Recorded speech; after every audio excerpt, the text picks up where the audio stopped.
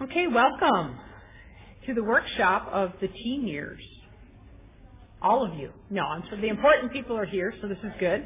My name is Barbara. I'm a compulsive overeater in the Hola, ¿cómo está? And before we begin, if everyone here could please turn off your cell phones, electric toothbrushes, toasters, and microwaves before we begin. Okay, this workshop is being taped. All opinions expressed by those who share are their own and not necessarily those of OA as a whole. The format for this session is a reading, 2 speakers, ask-a-basket questions, and sharing on the topic.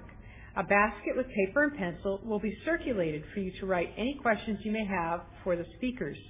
Please, if you can, specify who the question is for. Hopefully it's someone that's seated up here. The reading today is from the For Today on page 29. And this could be a problem. I have no readers. Are those good cheaters? Oh, fantastic. And colorful. Oh, this is fabulous. Page 29, from January 29th.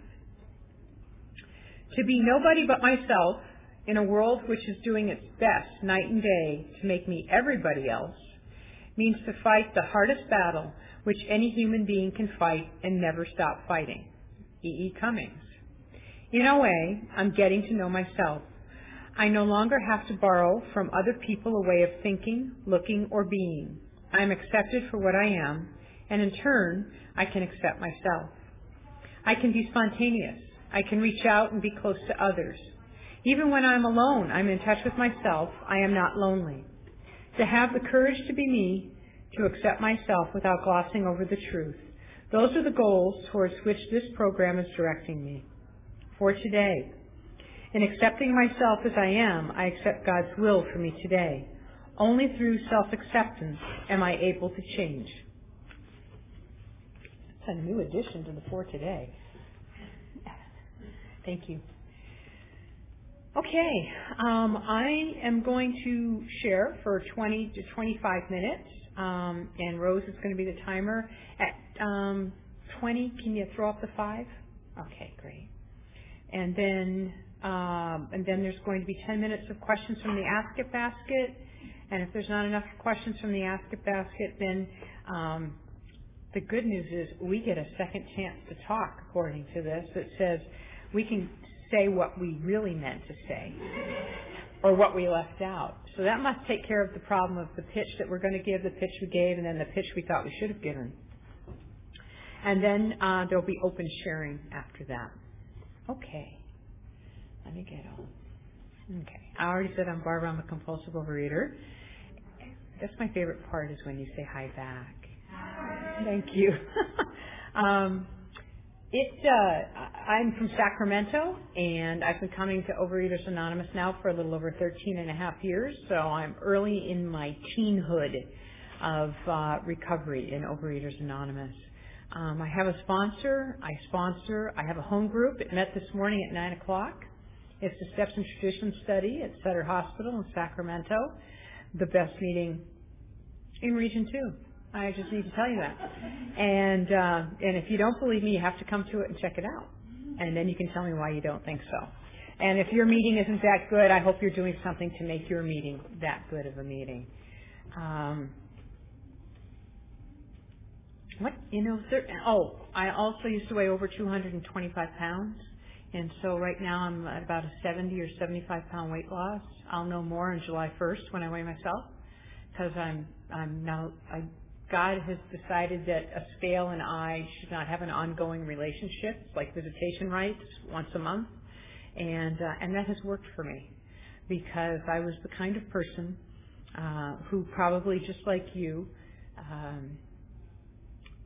or someone you know, I used to work out twice a day when I was over 225 pounds.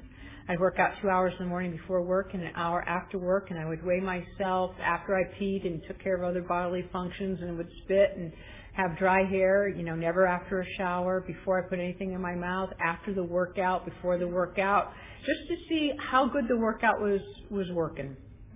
And then I'd weigh myself every day to see if it had changed, and sometimes twice a day.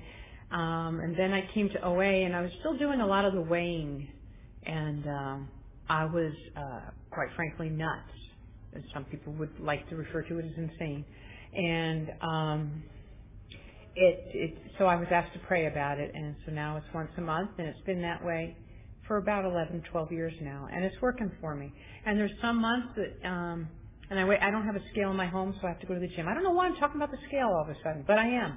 And so I go to the gym on the 1st, and if the 1st happens to fall on a Saturday or Sunday, I can't weigh myself, so I have to wait till the next month. I like that rule.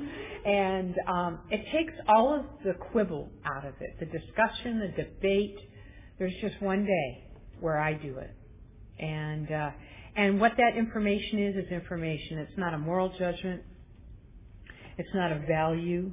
I already know what's going on because my clothes either fit or they don't fit. And I'm either filled with resentment or I'm not. I already know if something's going on. The scale for me just confirms it. It's a good reality, and it's a good way to be grateful for me. I have to be grateful, and I use these things to be grateful. I ate just like you a lot from the time I got up. I stole food. I ate it frozen. I ate it too hot. Burnt my mouth. Burnt my lips. Burnt my tongue. I lied to you about what I ate. I would eat in the bathroom at work. Isn't that just lovely and sanitary? So I did all of those things. And I came to OA on October 6th, 1995, to my very first meeting after a year in therapy, and which the therapist waited a year to tell me about, a skinny-ass little runt. And he gave me the books of OA, and he gave them to me upside down with the binding away from me, like he was afraid. Okay, so I had some anger issues. And I didn't look at them until I got home, and I looked at them, and I called him a number of names. And I didn't read them until I worked for the county at the time, and actually the county donated a couple days of my work for me to read those books behind a locked door in my office, in which I cried. I cried the entire time because somebody had written about my life, and they didn't tell me they were watching me. I identified throughout the brown book with all the stories, and I started reading the steps, and I was going, oh my goodness. Went to my first meeting and binged right afterwards, badly. And then the next day, there's a story about it, but things changed. Things changed.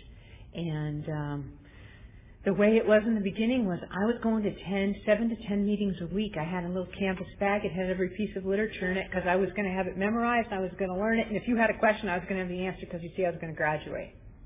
I was going to get an A, and I was going to graduate magna cum laude in OA. And I had to run it for a while first because y'all weren't doing it especially effectively. And it worked. I mean, you know what? I don't care how you do it. If it works, keep doing it. 7 to 10 meetings a week, and I was suggested that I get into service real quick, which I didn't want to, but I did. And of course, I took to it right away because it meant I was going to be in charge until my sponsor explained to me that there's no people in charge in OA, and I thought that was silly, and that's something that could change and be improved. Good for me and good for you that my ideas don't have impact in OA. And I learned how to become a fellow among fellows. So what I did in the first 2 or 3 years was a lot of meetings, meeting with my sponsor, working the steps, getting sponsees, working with sponsees, being of service, and having a plan of eating, and going, and hiding in the meetings, which isn't a bad thing until it becomes too much of a good thing, which is just like what food was. And the meetings protected me from the gifts of living. The gifts of living. It was safe in here. You were my family. You were my friends. And I was hungry for a bigger life. Very hungry for a bigger life. And I was abstinent, and I had lost weight, and I wanted to date, and I wanted to be in a relationship, and I want. And it was suggested to me that I might want to start believing in I know I'll get what I need when I need it. And so, in fact, I did. I got to run into a number of professional challenges, which apparently needed to happen for my big shotism. And I got to live through all of them, from being accused of misconduct on the job, and at the time I was in a peace officer classification at work, which was cleared, to finding a place to land within government, and that worked out, and to a place where I am now that all of my character defects got to come with me, and some of them have gotten smaller, and some of them got fed a little bit in this job, and now I'm in this place of peace. And for the past 3 months, it's quite amazing to be in this place of peace. And so what I wanted to, in talking about the topic, you know, when we pitch, we're asked to speak about what it was like, what happened, and what it's like now. And I kind of want to shift it forward to what it was like in the beginning to what it's like now. And how is being 13 and a half years abstinent in recovery different than at 2 when I knew everything? You know, because at 2 years after I was on fire, my hair was on fire, my butt was on fire with recovery, and I just had I knew what the answers were. And I was willing to tell you whether you asked for them or not. And then at 7 years, I got my butt handed to me, emotionally, just handed to me. And I was going to 5-6 meetings a week, 6 sponsees, full-time job. I was doing service above the meeting level, and I was still hiding in my life, was in these rooms and in service. And every time I tried to step out of what I view as stepping out of OA into the world, I was getting smacked. And it was hard. And this isn't fair. I'm abstinent, and I'm working the steps, and I've got a higher power. And I, got a sponsor that would just, basically say, well, what's God want for you to do? I'm here to bear witness, which just, and what's God want for you? Have you been in prayer? Have you been in meditation?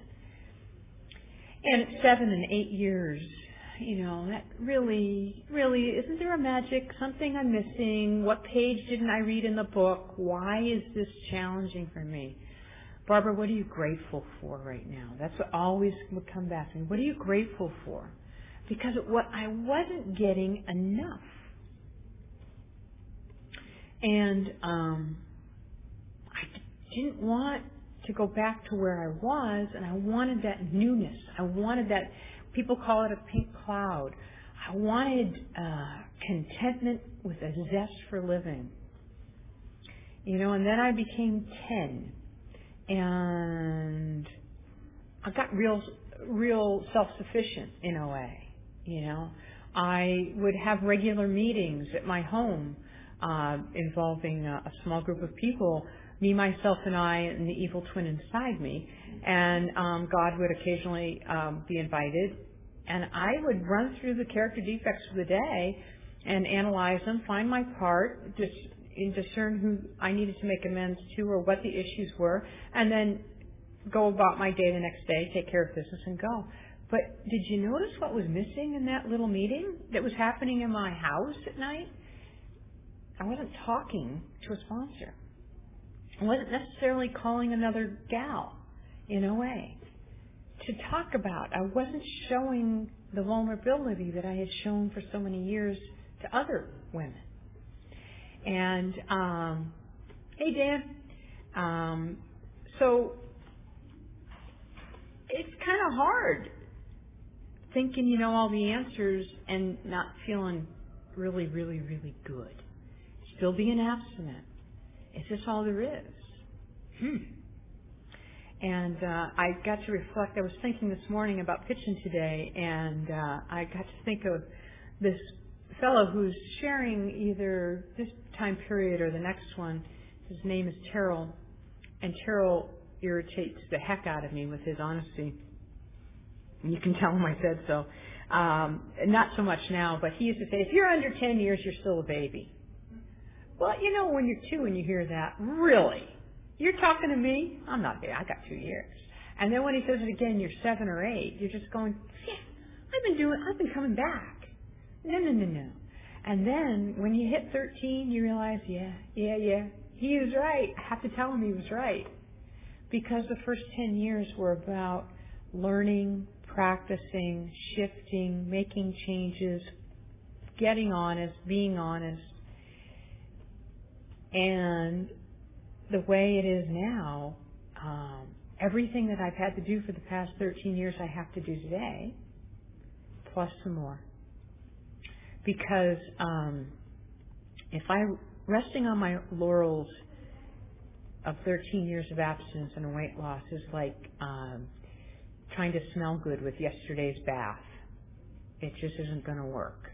It's just not going to work. And so what I've been hungry for the past couple of years is this faith business, is this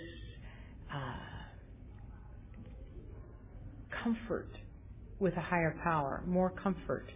I'm sad that there's no new magic phrase for me to learn.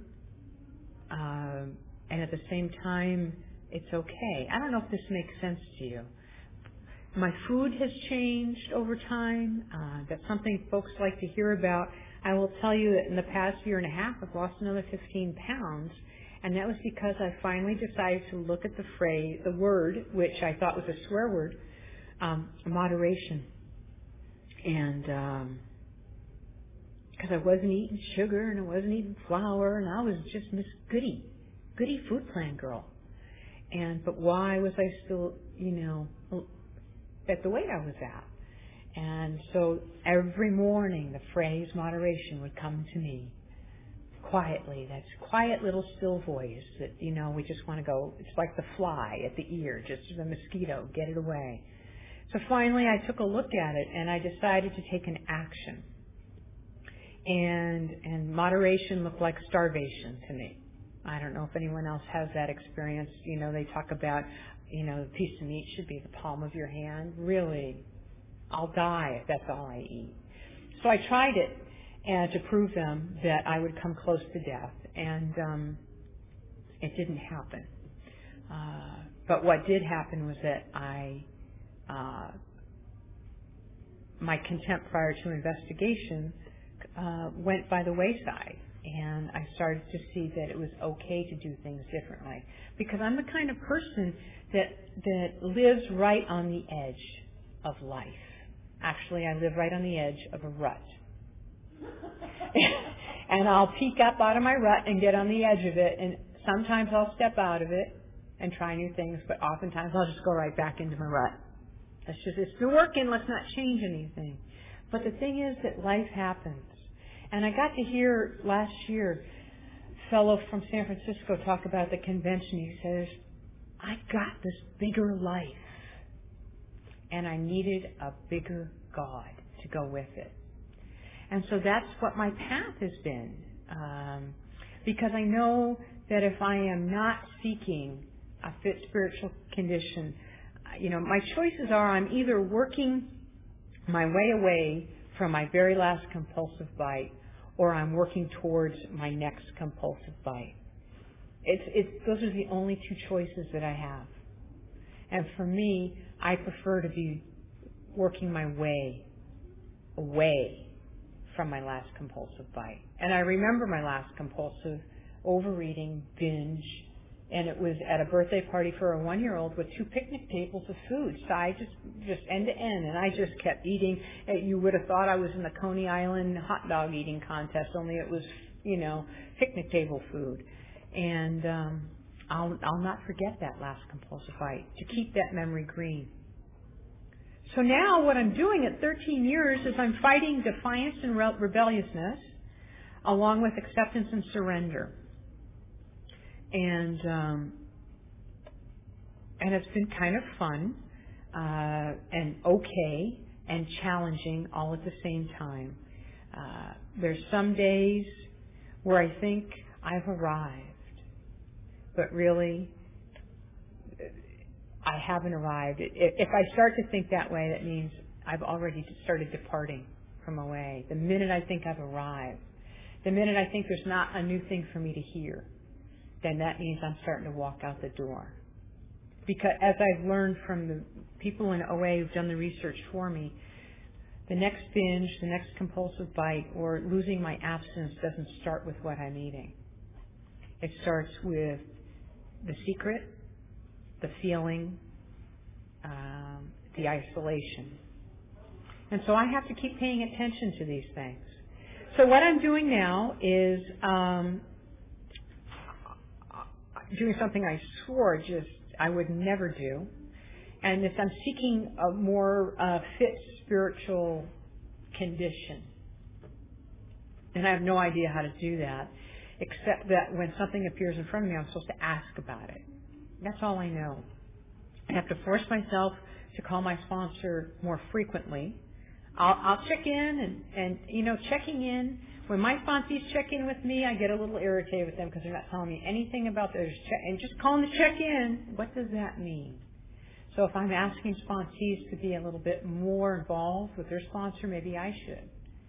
Because I can't rest on those laurels. And so what has been coming to me of late is this phrase called mindfulness, or this word, mindfulness. And can I be mindful in my life? And I recently had to make a fairly big decision professionally about whether or not to seek a new position. And I didn't want to because where I was, I had the possibility of being a big shot. And at the same time, the other position would offer me an opportunity to grow. Big shot or grow? Well, one involves change and one doesn't. So I didn't know what the answer was. Well, I knew what my first answer was, and it was to stay. So I rarely listen to the first answer anymore in my life on big decisions. And so I started practicing this mindfulness, and I'll just share with you very quickly that meditation for me can take place in a lot of different places. And I had been neglecting my front yard for a couple of years. I have a little courtyard area in the front. Tall grasses had grown, some weeds had kind of started to take over.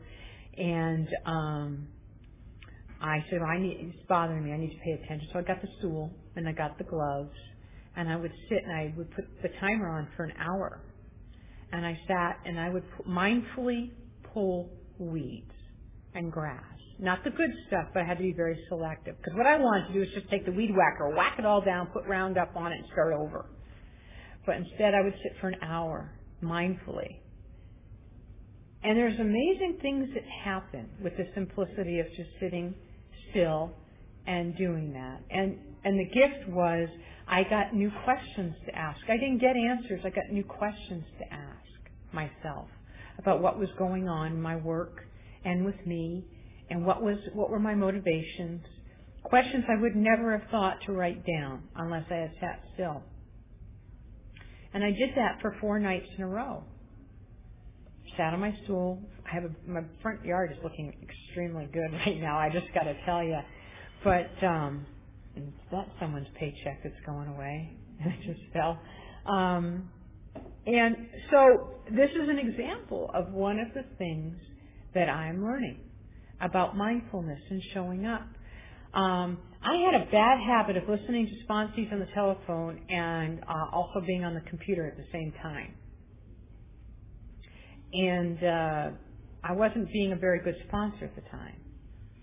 And was reading this book about mindfulness, and I said, singleness of purpose, focusing on the person in front of you, and diverted attention you don't bring your whole self. So I said, well, I think that needs to change. And again, it's not something that would come to me otherwise. The other thing that's come for me is, what is faith for me? There's faith that I'll be taken care of every day. There's faith that I've been given the gift of abstinence each day. It's my job to accept it and hold it with grace.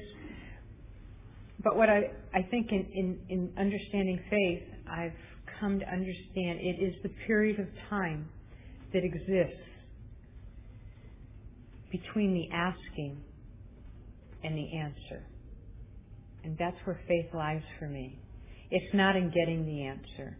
It's where I sit on that stool out in the yard or when I'm sitting in the rocking chair.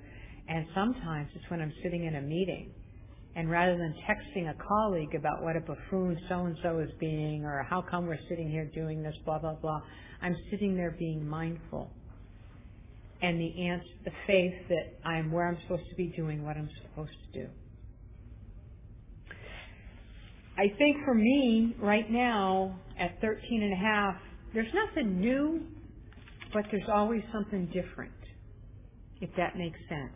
Because I have this zest for living now that I didn't have before. Someone asked me recently, so Barbara, how's your love life?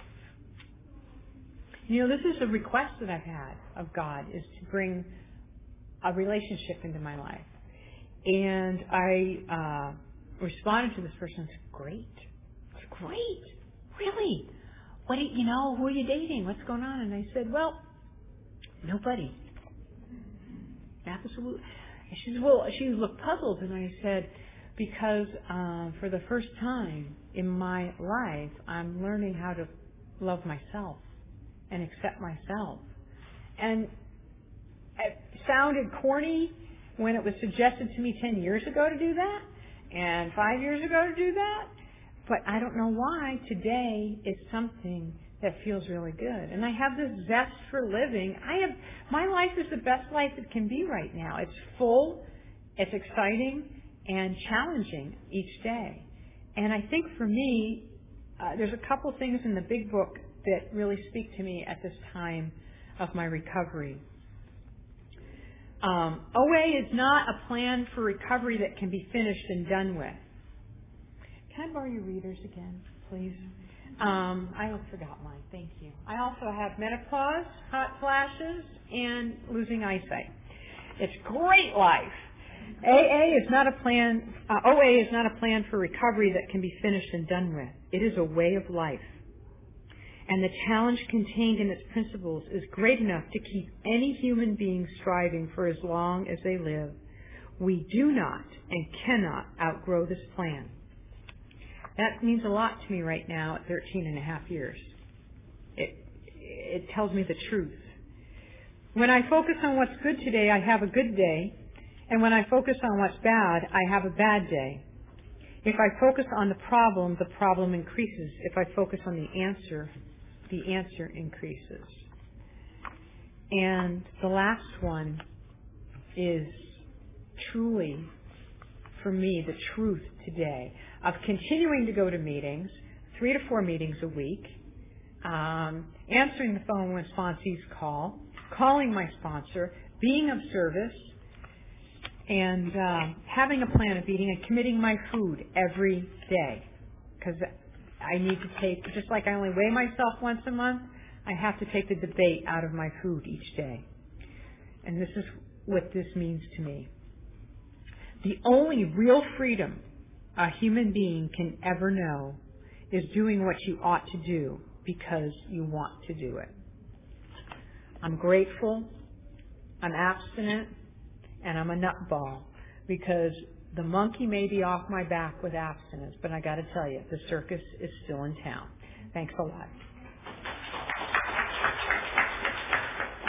Okay, now our second speaker is Val from San Pedro, who will speak for a similar amount of time.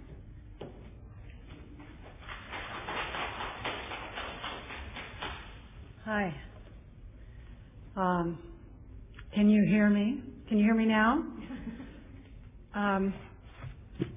Well, let's see what it says here. Oh, yeah. Self-acceptance. Let me just say something about self-acceptance. I think you all should have it. I think it would be a great world if everyone else had it, and I encourage you to get it. I do think that, like with, what was the one I went to, body image, I think that's a really good thing to have a good body image, and I don't know what it is, and I hope you all have it and feel really good about it. The older I get, the behinder I get. I forget. The faster I go, the behinder I get. Anyway, I'm really, really glad to be here. My name is Val, and I'm a compulsive overeater and bulimic. Hi, Val. And I just want to say that Well, let me ask, are there any other compulsive overeaters in this room besides us two up here? Oh, now I feel a lot better, and I want to say that, if you're in this room, you've been through hell with food, just like I have, and I like you for that. It's not really a good reason to like people, but, right away, if I know you're in OA, I like you. And I spent a lot of my life really disliking people that I thought never had a problem with food. One of my nicknames when I was a kid was Pally the Pig. So I was kind of, my sisters, my parents had these other children, and they tortured me. Well, the older ones tortured me, and then my job was to torture the younger one. And, I was faithful, and I was up to the job. Anyway,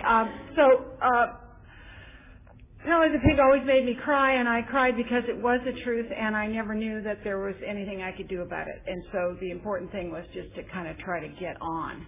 But I think I was born hungry, and then I was born frustrated, or I was soon to be very frustrated. The way I remember a lot of my life was just not being able to fulfill, to do this, or what I wanted to get done, or this, and feeling just very, very frustrated. So that's kind of my story. And hungry, frustrated, hungry, they're like married to each other, and, like compare and despair. I never really felt very comfortable. And then, let's see, before OA, there was really only 3 diets that I did. And the first diet was going to Mexico and losing 20 pounds from dysentery and taking as long as I could to gain it back, before I gained it back. Then there was a falling in love diet where I obsessed on a guy, and then it took about 6 months for him to become a real person and be okay, just be a regular person. So then that was over, and then I started gaining the weight again. And then in college I found diet pills, and that was really my first spiritual experience. And it was I became God, and I graduated with honors, and I like to say I owe it all to this doctor on Imperial Highway that was very, very helpful. He gave me my wings. But anyway, or my halo, or whatever. Anyway, so after about 8 years of that, I had another spiritual experience, and this one was in a church. Well, it was after a church meeting. But I remember I heard this guy with in those days, this was the Jesus movement in the 70s, and the guy was talking to kids going off to junior college or something. I don't know what he was talking to kids, but I was about 30, or not quite 30, and he said, God is anything that God is just anything that's true. Why worry? Don't panic about going off to school and losing your faith or something. Just remember, God is anything that's true. And, put that to the test. If you don't know whether or not it's true, maybe you don't know whether or not it's from God. But, this is a good way. And, when he was talking like that, I just kind of felt like, those, when they put the charges on old buildings and they demolish them, and then there's that big cloud of dust that comes up. That's kind of how I felt when he said that about God. I thought, really, this was really like my mind was gone or something. It was like a huge shift. So anyway, I quit drinking and using drugs and smoking at that little church that I was at, and that was a big. And I joined this what we were calling then a Christian encounter group. And it was like mixing psychology and Christianity, and it was, the people were just wonderful, and it turned out to be a very kind of strict church that was like not into dancing and all kind of funny things, or divorce or all this stuff. And then everybody in this group was people who had done, were still doing, and all the things that they didn't believe in.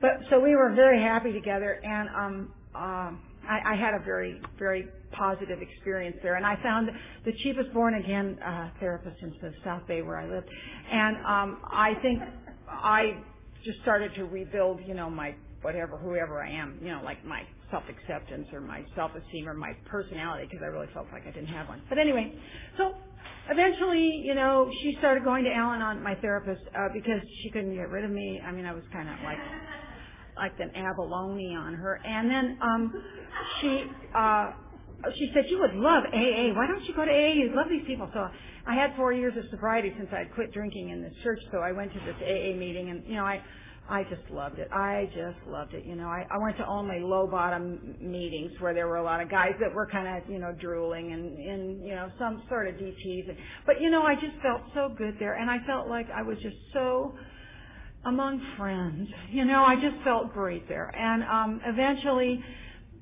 it became clear that I needed to go to OA. So I went to an OA meeting in the 80s sometime, and people were sitting around in a circle whining, and no one clapped, and they weren't happy. And I went out. I just walked out and said, "This is not like AA. No one's cheering me." And of course, they have no refreshment table.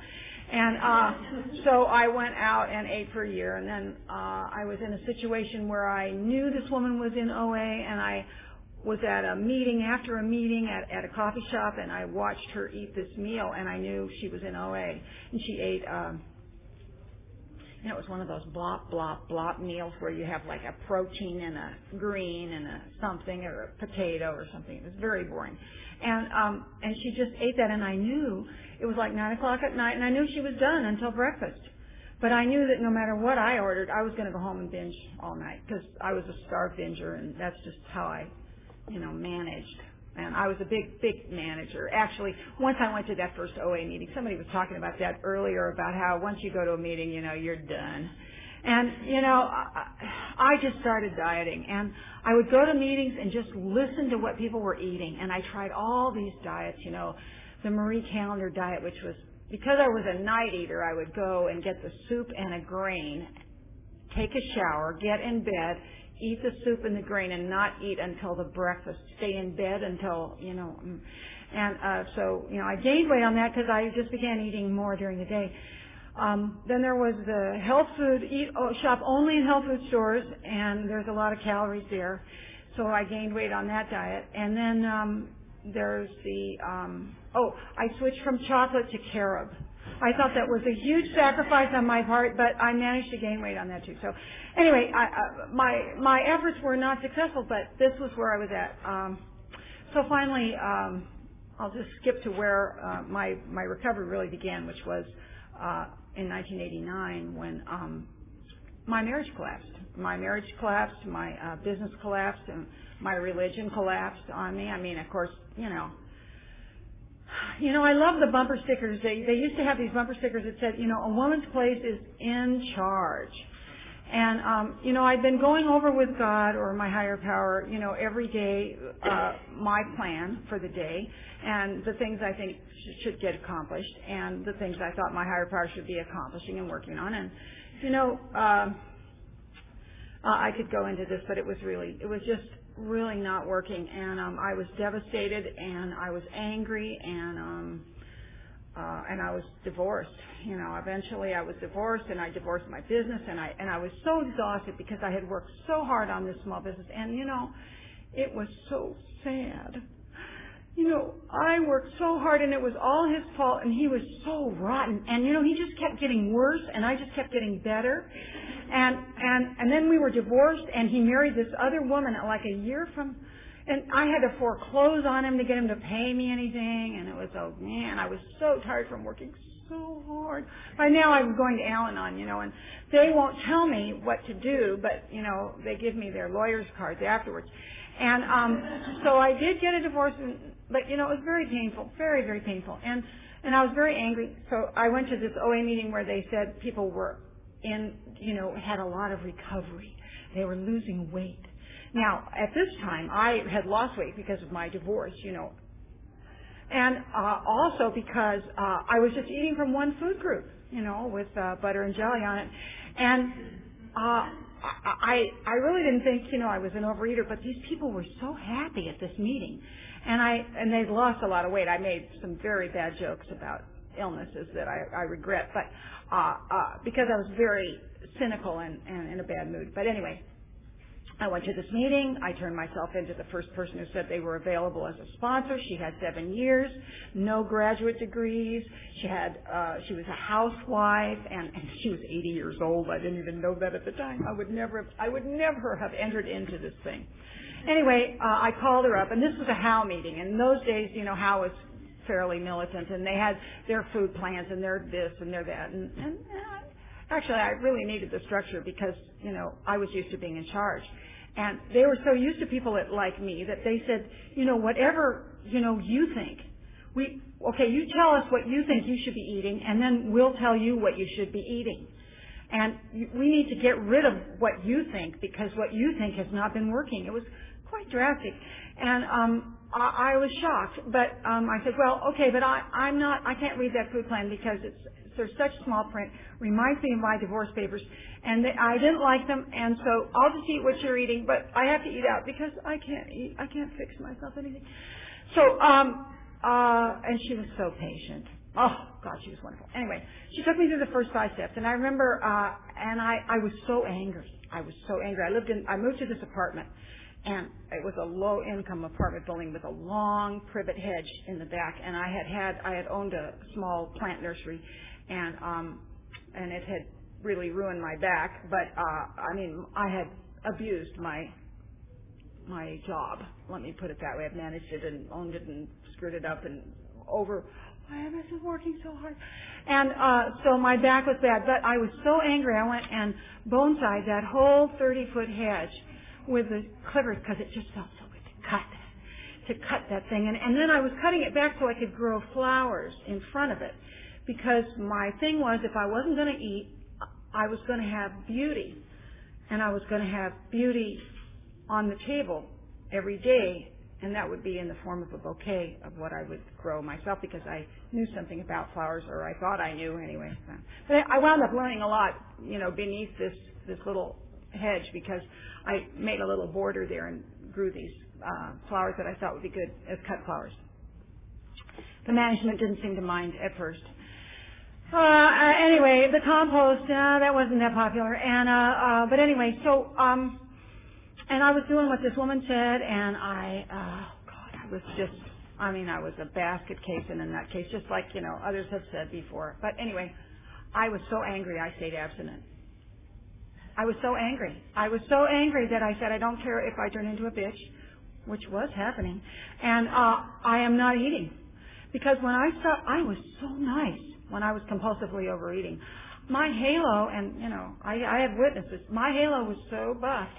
And it was so his fault, and I was just so good. And I had to eat a lot to maintain that illusion in my mind, and I was gaining a lot of weight. So I really don't think my weight got over 160, but I don't know for sure because, of course, I wasn't weighing because I wasn't into reality. But then when I joined, and they told me I had to weigh once a month because that was their rule, not mine, because my rule was abusing the scale too. And so then, about 6 months in, I went to the doctor. It was the first time I'd ever had health insurance. And, they gave me a physical and then they weighed me. And, I don't know, the nurses were just ecstatic. They said, that is the perfect weight for you. Well, my weight, my goal weight was always kind of like, impossibly low. There's a friend of mine who always says, her goal weight was birth weight.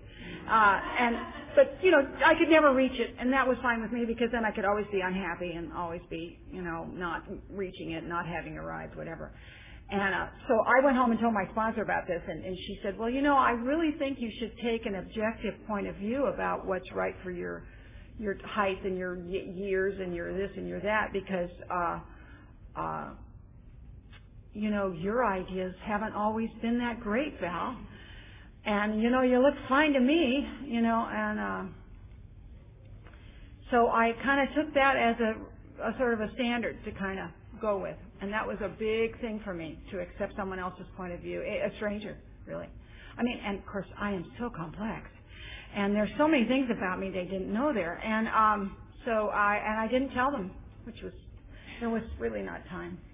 So anyway, I'd like to say that about 5 years later, 5 years from now, actually, 5 years in the past, I had been, I'm a nature girl, and I like to sit outside, but I don't like to sit outside. I like to walk. I had dogs, and I like to go outside and run around and I said I'd never go to a gym and I'd never, work on a machine and I'd never look in mirrors, be in one of those places where people are sweating and they have to put all that stuff down for the sweat, the bleach and everything. You know how they are always disinfecting and no. And I went to a doctor there at Kaiser. This is where I still got another one of these visit things where I don't like them. But anyway, I went and this little tiny short guy with a buzz cut, he was like, he had gray hair. He looked and he sounded kind of like Dr. Ruth. He had an accent, and he said, I think you should, it would really, you're going to be losing, at your age, you will be losing calcium. So I think you should be taking calcium, and you should be exercising to prevent osteoporosis. I said, oh, no, we don't have osteoporosis in my family. I have too much calcium. I have so much calcium, I have deposits in my breast. I have calcium, I have arthritis from calcium deposits. I knew everything. And he said, well, medically, even men lose calcium, have a menopause situation. And I said, and they need to prevent osteoporosis. And I said, well, what are you doing? In a very snotty way. And he said, I try to work out 3 to 5 times a week for at least half an hour, and I take calcium. And I left very soon after that, and then I went home, and now my sister and I are living very close to each other, and she goes to this half-hour workout place, because she's like a jazzercise type person. Well, homecoming queen, what can I tell you? But actually, now that I'm her guardian because of illness, things have really changed between us. So she said, they're having a special deal. You can go for a whole month without paying and see if you like it. And I knew she went every day, so I started going. And I had another spiritual experience. And God, there were all these women there my age, and we all go at the same time now, and we just gossip and totally solve all the world's problems while we're working out on these dumb machines. They have no mirrors in there, which I really like. And it's just for women, so it's a lot of fun. And I've been going now for, oh God, I don't know how long. But anyway, I love it. And my dog, the dog I have now is too small really to walk at length. It's a 7-pound Pomeranian, and she has asthma, and she can't really go more than a block. So, I wasn't really walking the dog much, It was like, by the time I had gotten up to 150, I guess, and I was getting away from that 132.5 pounds that I weighed when I was perfect.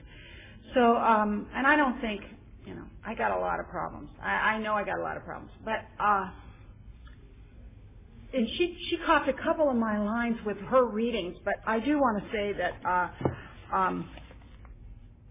most of us have been unwilling to admit we were real compulsive overeaters. This is from the Big Book. And the idea that someday she will be able to control and enjoy her eating is the great obsession of every abnormal eater. The persistence of this illusion is astonishing. Many pursue it into the gates of insanity or death. We learned that we had to fully concede to our innermost selves that we were compulsive overeaters. This is the first step in recovery. The delusion that we are like other people, or presently may be, has to be smashed.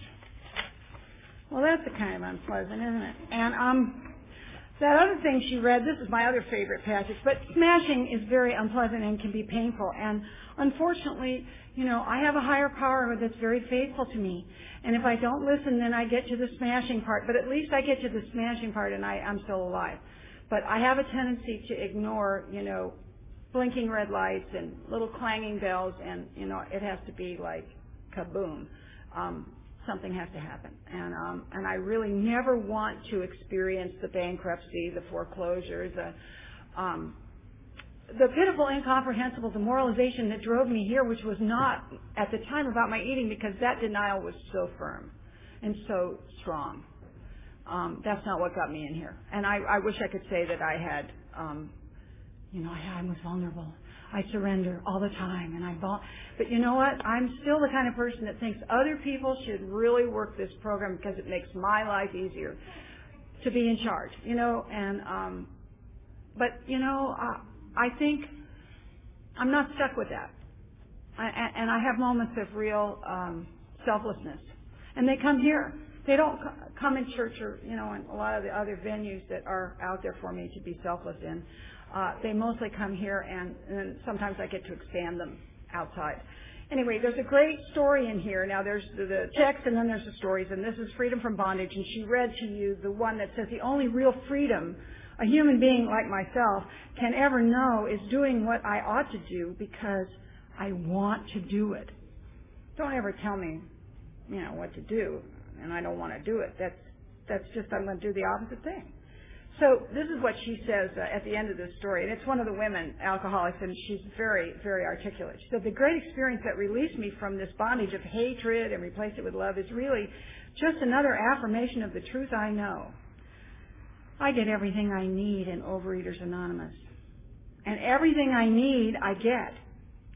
And when I get what I need, I invariably find that it was just what I wanted all the time.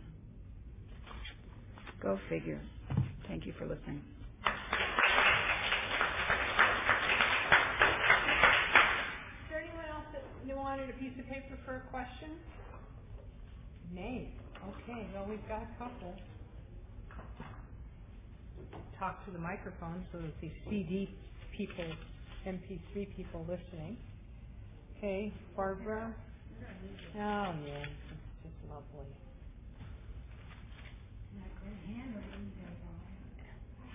Okay, here you go. You get that one. Okay, you can get that. And then this. Okay, I'll read the question and we'll move forward. Okay. Questions for both of us. What's your path, and can you kind of keep about 10 minutes on this for us? What's your path been like in terms of compulsion, obsession? I have it. In terms, and then also, what's your path been in terms of working the 4th and the 10th step? So I'll talk a little bit about that, and Val, you might want to pop up. Does that sound like a plan? Okay. Compulsion, obsession. Well, have any of you had a water balloon?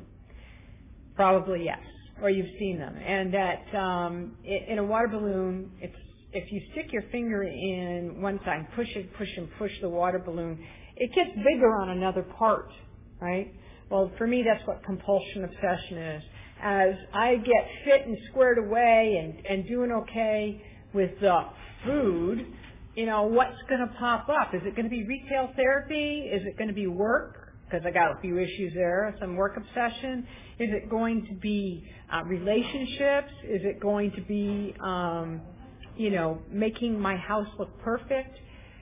Obsession compulsion is my addiction. It's the addiction part. It's, the allergy of the body, obsession of the mind.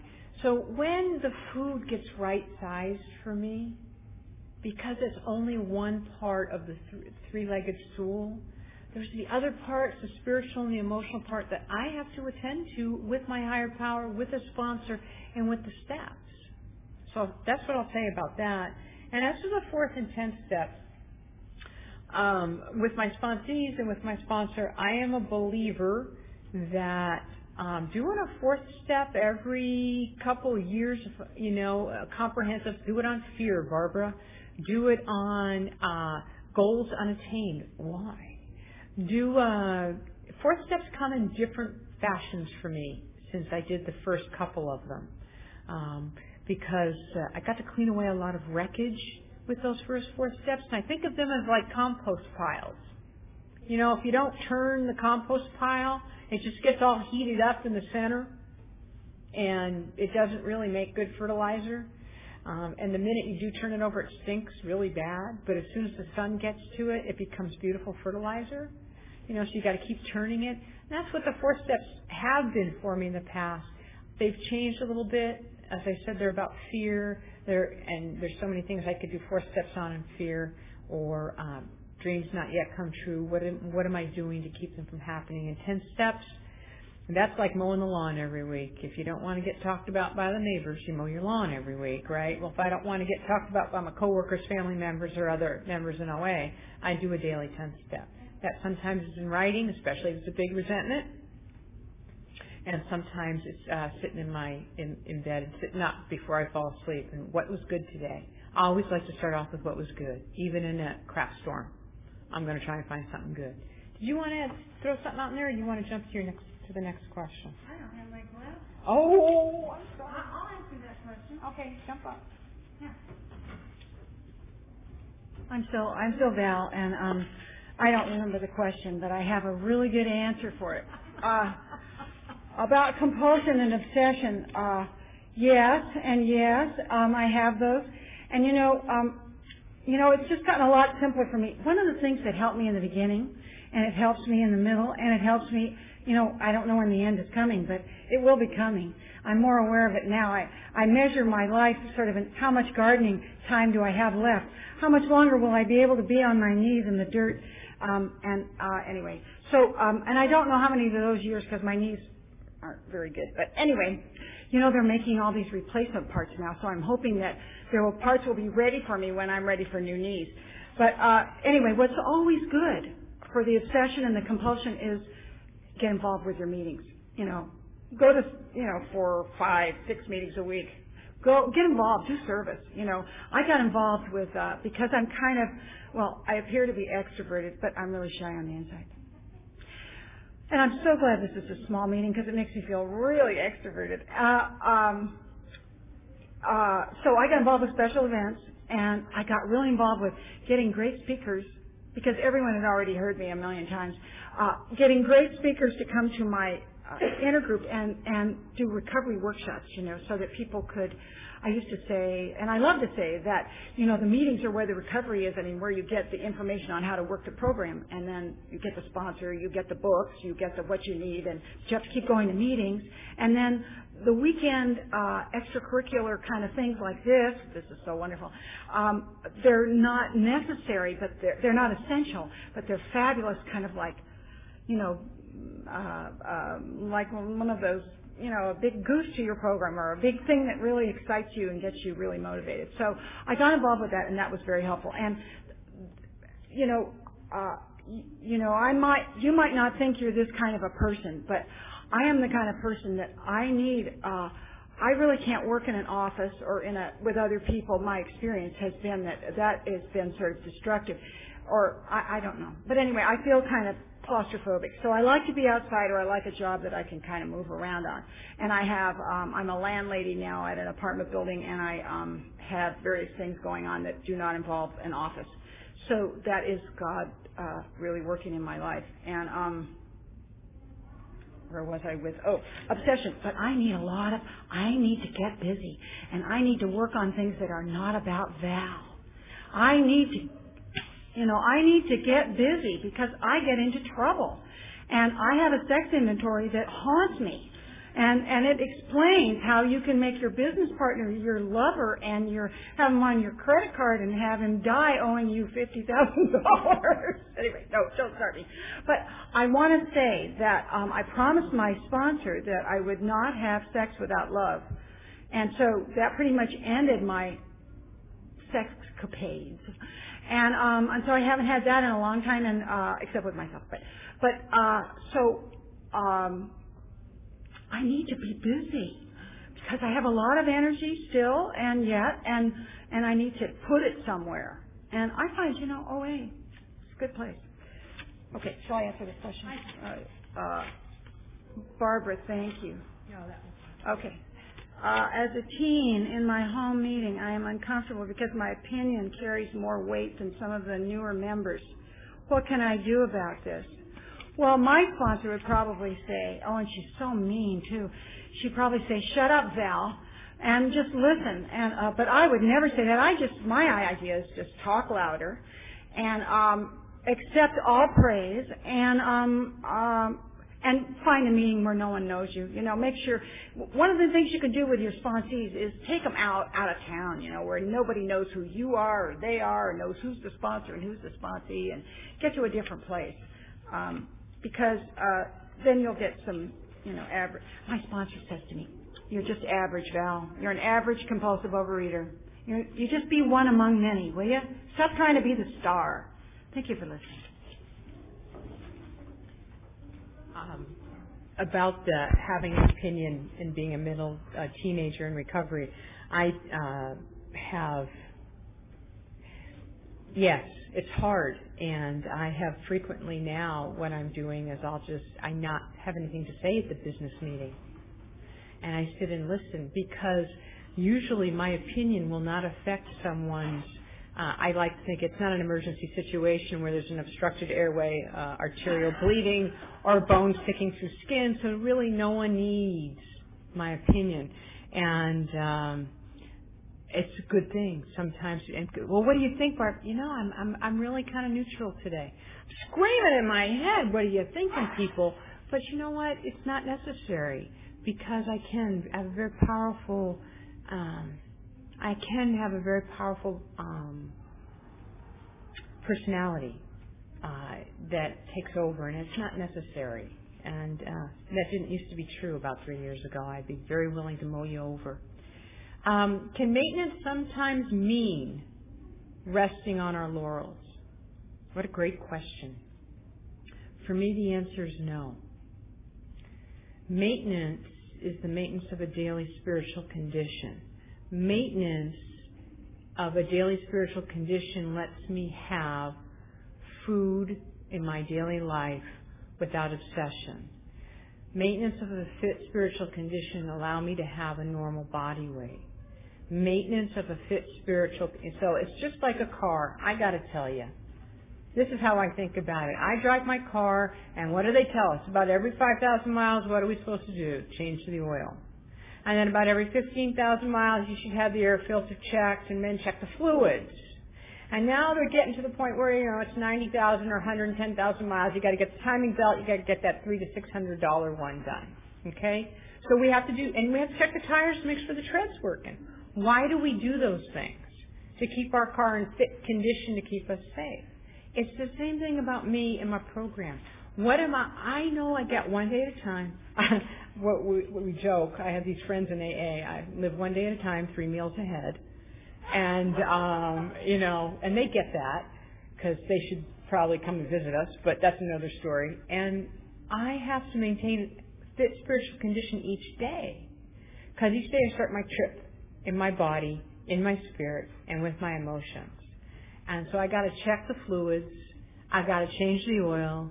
I've got to look at the tire treads, and I got to make sure the alignment belt's going okay, so that I don't have a blow up going 70 miles down the freeway and my car spins over. Because that's what happens when things come rocking out of my mouth, and I've got a resentment that I have not addressed and remained in fit spiritual condition. Would you like to try a different one? Yes. How about this one, Val? Do you think sharing your experience, strength, and hope at meetings can mean we don't show our vulnerability? Say that again. Do you think sharing our experience, strength, and hope at meetings can mean we don't show our vulnerability at meetings?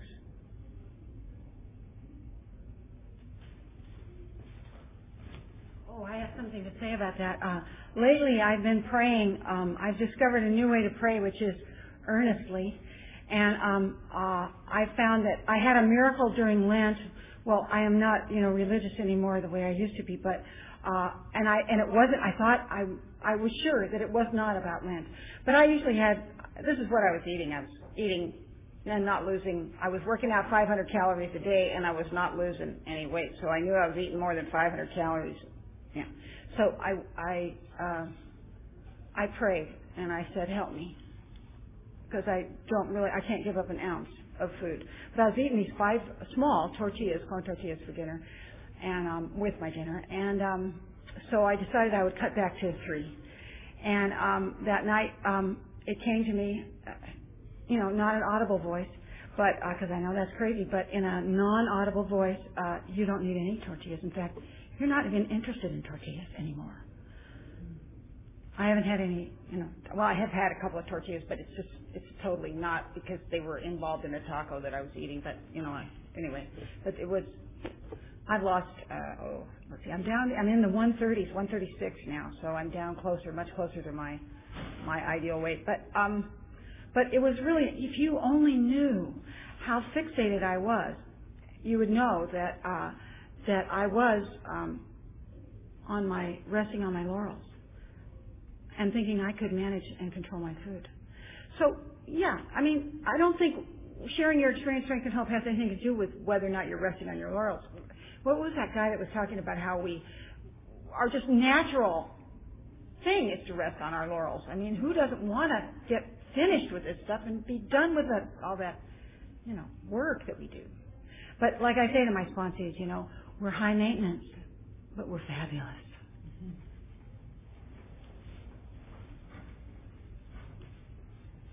I would just say about the share experience, strength, and hope versus vulnerability. I don't think it's a versus. Again, my experiences, I have been told and come to believe that I have a fairly strong personality that I've been told shows strength. And I've also learned in OA that vulnerability is not a weakness, but a strength. And that is when I can acknowledge the sorrows and the sadness and the scaredness, the young girl scaredness in my life, that's when my heart opens up and can accept more. And it's when I do that,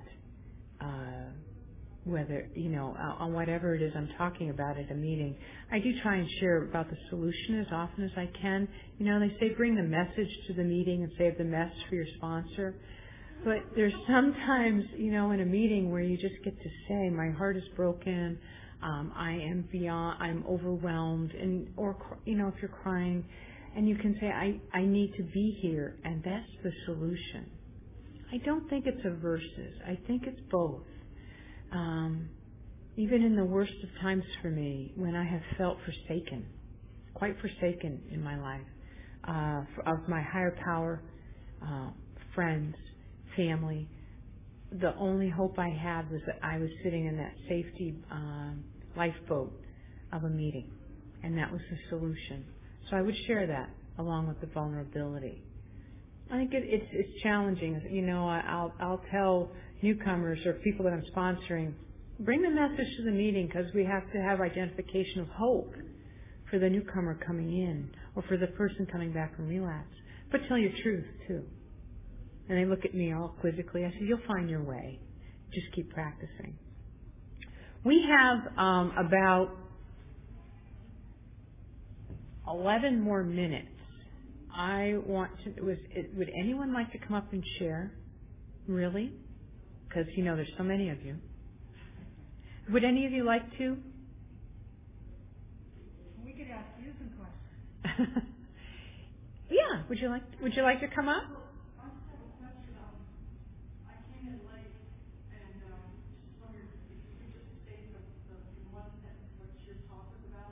Sure. It's about being in recovery in your teen years.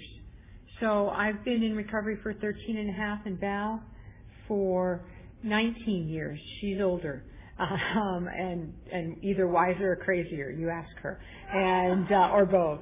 So we were just talking about being abstinent and being in recovery in our teen years. Okay?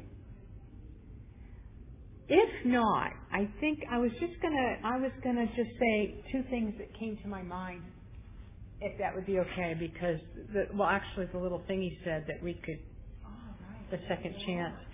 And I think what I know today is I truly am seeking the spiritual solution that I heard about when I came in here, and I went, yeah, give me the food plan. And I'm seeking a spiritual solution when what I was saying, yeah, I want the relationship. And, and today I smile, I'm happy, I love to laugh, and I'm seeking a broader, fitter spiritual solution. And I've got sponsees now who say to me, Chase, why do you always talk about God? You're constantly talking about God and higher power.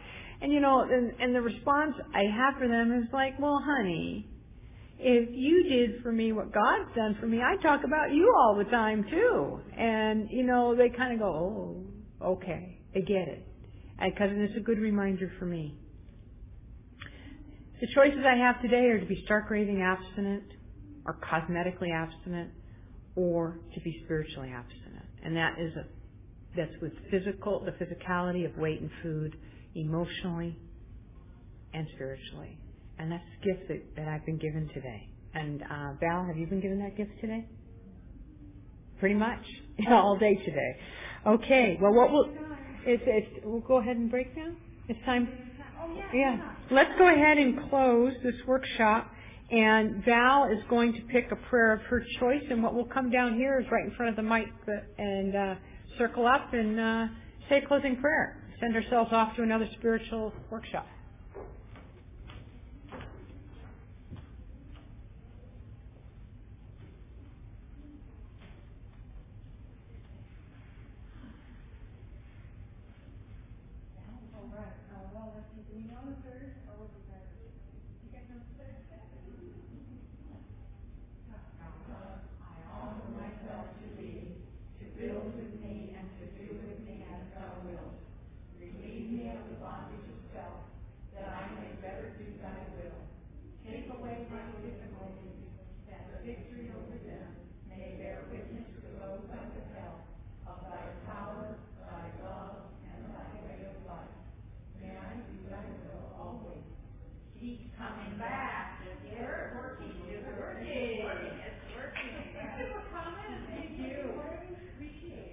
I have a many lifelines.